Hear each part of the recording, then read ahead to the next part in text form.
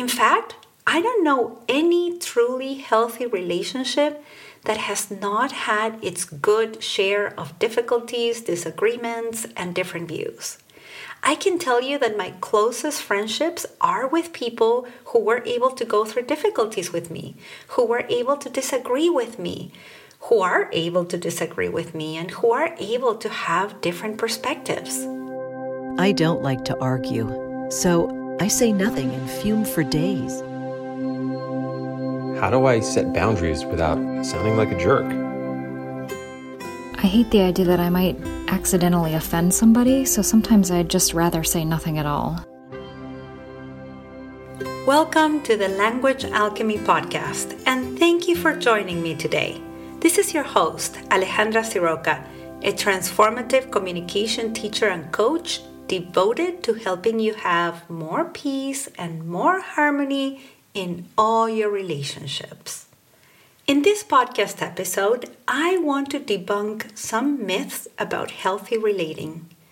I know that if you're listening to this podcast, it's because you want to have healthy, vibrant, and long-lasting relationships. Well, then you need to know about these common beliefs that we have about healthy relating that are simply not true.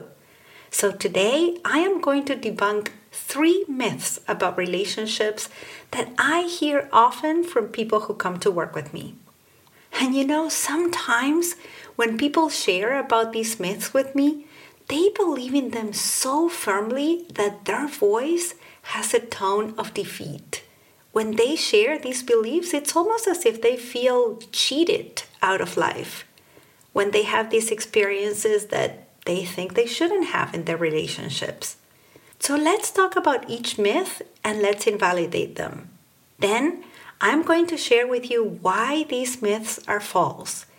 And finally, I am going to talk to you about communication tools that you can use to help yourself with each myth. Because if you want to have healthy relationships in your life, then you must be aware of how you are communicating. Okay, let's go to myth number 1. Myth number 1 says that good, healthy relationships are based on chemistry. That if you have good chemistry with another person, then everything will be okay. Like many beliefs, this myth carries its kernel of truth in the sense that we do feel more chemistry or more affinity with some people and not with others. For example, you go to a party and for some reason you talk to some people and not to everybody, or you feel more comfortable and more open with a few people but not with every single person. And there are various reasons for this. Someone like author Louise Hay would say that it's a matter of energy, that the energy of some people is in a similar wavelength as your energy. And so there's something beyond the physical that facilitates connection or chemistry with some, but not others. Then, from the perspective of NLP, of neuro-linguistic programming, there's this concept of having greater chemistry with people with whom we share, in NLP terms, a similar map of the world. The map of the world, from the perspective of NLP, includes how your nervous system is wired, the kind of linguistic imprints and patterns you have, your communication style, and your modeling of the world. Let me give you an example. With some people, when you ask them a question such as, what kind of hobby do you have? That person may explain things to you in great detail, and they may even talk to you about the kinds of tools that they use to perform this hobby, and they may give you such precision and technicality when they explain about a hobby that if you share the same passion with them, it may be super interesting. But if you don't, and especially if you don't know much about that hobby, all these details may be boring or daunting. And there are also other people who would answer the same question, what kind of hobby do you have? And they would give you a very general idea about it. And at the end, after you hear this answer that's very general, you may either feel satisfied because you have the equivalent of a few strokes on a canvas and you can figure out how to make a good picture out of that, or you may feel that you don't really understand what they're talking about because the answer was so general that you don't know where to go from there and how to proceed with the conversation. So in neurolinguistic programming, in NLP, we say that depending on how you answer, you are revealing your map of the world, and that we tend to have more chemistry with people who have a similar linguistic map. Now, sociologists and psychologists may say, well, we have greater chemistry with people who remind us of someone we know or someone we knew in the past and with whom we had a positive experience. Or they would say that it's our cultural, social, or implicit biases the reason why we tend to gravitate to certain people and not others. However, whatever the reason may be for chemistry, even though it is useful to have good chemistry with others, good chemistry alone is not the main or the most important foundation for a healthy relationship. And when I talk about relationships, I'm not just talking about romantic relationships. You can think of it as a friendship. You can think about a professional partnership. In fact, I'm sure you've had the experience in your life of meeting someone you didn't have good chemistry with in the beginning. Maybe you didn't even like this person.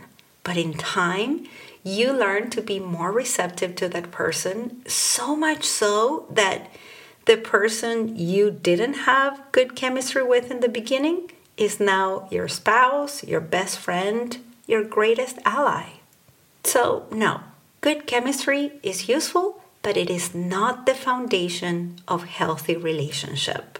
However, as you are communicating with others, it's useful to know what kind of linguistic maps you resonate with the most. Now, let's talk about the second myth. This is the belief that healthy relationships are relationships in which things are always easy, pleasant, and fun. And while it is important to have ease, to have pleasing moments with someone, and to have fun with the people you feel closest to in your life, these qualities alone are not what make relationships healthy. I know plenty of people I've coached or taught who have fun relationships with someone, and after years of having this relationship be based on fun, it falls apart. And the relationship falls apart because it feels superficial. I remember working with 2 business partners years ago. They had a wonderful project that they wanted to bring forth. Both people had great skills and vision, and the foundation of the relationship was ease and fun. And because they had this belief that the only way they could have a healthy relationship was if they had ease or if they had fun, they completely avoided talking about anything that felt hard or challenging. So as they worked together to try to bring forth this project, when something challenging came up, and obviously it did, they would sweep things under the rug. In time, this created resentment and distrust, because when one of the business partners had an issue, they would talk to someone else and sometimes reveal things about the project or the business that should have been kept confidential or that should have not been shared with a third party without the consent of both business partners. So you can imagine what happened there. The business partnership dissolved. And the saddest part of this is that these 2 people who were friends before, they stopped talking to one another and their friendship disintegrated too. So that myth that healthy relationships are always easy, pleasant, and fun is plain and simple a lie. And if you're holding such a story as true, then you need to take an honest look at your relationships and realize that you need to be able to communicate with others not only when things are easy, pleasant, and fun, but actually you need to learn to communicate with others when things are hard or unpleasant or serious. And that brings us to the third myth. The third myth is related to the second one, and it's probably the myth that even you may be considering as true. That is the belief that healthy relationships have no conflicts. This is the myth I work with the most with my communication clients and students. Now, with this one, I'd like for you to think about how you regard conflict. If you regard conflict as a competition for power, then I would probably say that yes, healthy relationships do not thrive when the parties are competing for power. However, when people talk to me about this, when they say that they have conflicts in their relationships, what they're really talking about are difficulties, disagreements, or different views about the same thing. And you may be surprised to hear this, but healthy relationships are relationships in which both parties have the capacity to go through difficulties, to go through disagreements and different views, and then find a way to achieve greater connection because of the difficulties, because of the disagreements, because of the different views. In fact, I don't know any truly healthy relationship that has not had its good share of difficulties, disagreements, and different views. I can tell you that my closest friendships are with people who were able to go through difficulties with me, who were able to disagree with me, who are able to disagree with me, and who are able to have different perspectives. And that in the process of having a dialogue about our differences, that's when we were able to strengthen the bond of our connection, because we were both able to remain open and curious about the other in spite of the disagreement or the different viewpoint or the challenge. Every time I've had a difficulty with a friend and we've been able to communicate about it and hold space to listen to one another, that friendship became stronger, healthier, and more enjoyable. Why? Because in those friendships, my friends and I felt safe to be as we are. We felt safe to express ourselves. We felt safe to give each other feedback. And I'm repeating, we felt safe, we felt safe, we felt safe 3 times, because it's actually when both members of the relationship feel safe with one another that you can have a truly healthy relationship. And when I'm talking about safety here, I'm not necessarily referring to physical safety. I am talking about emotional safety. And do you know when you feel emotionally safe with someone? When you know that that person is willing to listen to you. Listening is the communication skill that allows us to create a safe space for ourselves and the other person, and to communicate safely. So, if you want to have healthy relationship with others, you need to consider how you are listening to the other person, especially when the chemistry goes out the window, when things aren't fun, and in fact, when things are hard, when there are disagreements and yes, conflicts. And the wonderful thing about all this is that you have what it takes to have healthy relationships in your life. I'm referring, of course, to your ability to learn to listen. You have the capacity to learn to listen so that you can create and maintain a safe space for the other person to feel emotionally safe with you, to be able to be exactly as they are, especially if they don't share your viewpoint. And you know, when you are able to notice that what the other person is doing or saying is triggering to you.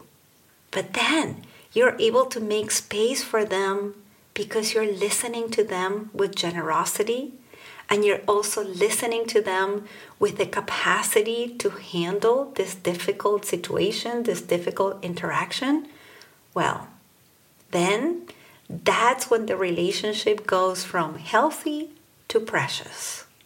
I'm very blessed to have precious relationships in my life and to have witnessed my communication coaching clients and students develop and maintain precious relationships in their lives.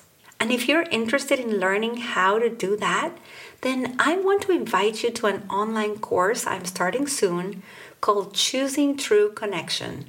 Learning to listen without losing your cool, taking it personally, or giving up who you truly are. I've spent the last few years working on this course. This is a one-of-a-kind course that truly helps you transform the way you listen so that you can have healthy and precious relationships in your life. You can find out more information about this when you visit languagealchemy.com/enroll. I will add the link in the show notes. Again, I'm going to say it. It's languagealchemy.com/enroll. Registration is open until April 21st. In this course, you'll transform the way you listen, you'll transform how you connect to yourself and others, and you'll be able to stay grounded no matter how others talk to you and create that sense of safety for yourself and for the other. Now, there are 3 ways of taking this course, and payment plans are available, and you can find all that information at languagealchemy.com/enroll. Okay, let's recap what we've discussed in this episode. We talked about 3 myths of healthy relationships. Number 1, the myth that healthy relationships are based on good chemistry. Number 2, the myth that healthy relationships are always easy, pleasant, and fun. And number 3, the myth that healthy relationships don't have conflicts. And I discredited those 3 myths. I also share with you that if you want to have healthy relationships, then you need to cultivate the communication skill of listening. As always, I'd love to know how what you hear in the Language Alchemy podcast lands for you. If you are in my mailing list and you're getting transformative communication tools in your inbox every week, then you can email me by responding to those emails. And if you follow me on social media, you can send me a DM, a direct message, on Instagram or Facebook. It's very simple. You just find me at Language Alchemy, one word. I want to thank you so much for listening. And I hope you check out the Choosing True Connection course on languagealchemy.com/enroll. And I want to especially thank my client Jana for learning to have a precious relationship with her husband Patrick. Until next week, and as we say in Argentina, ciao ciao.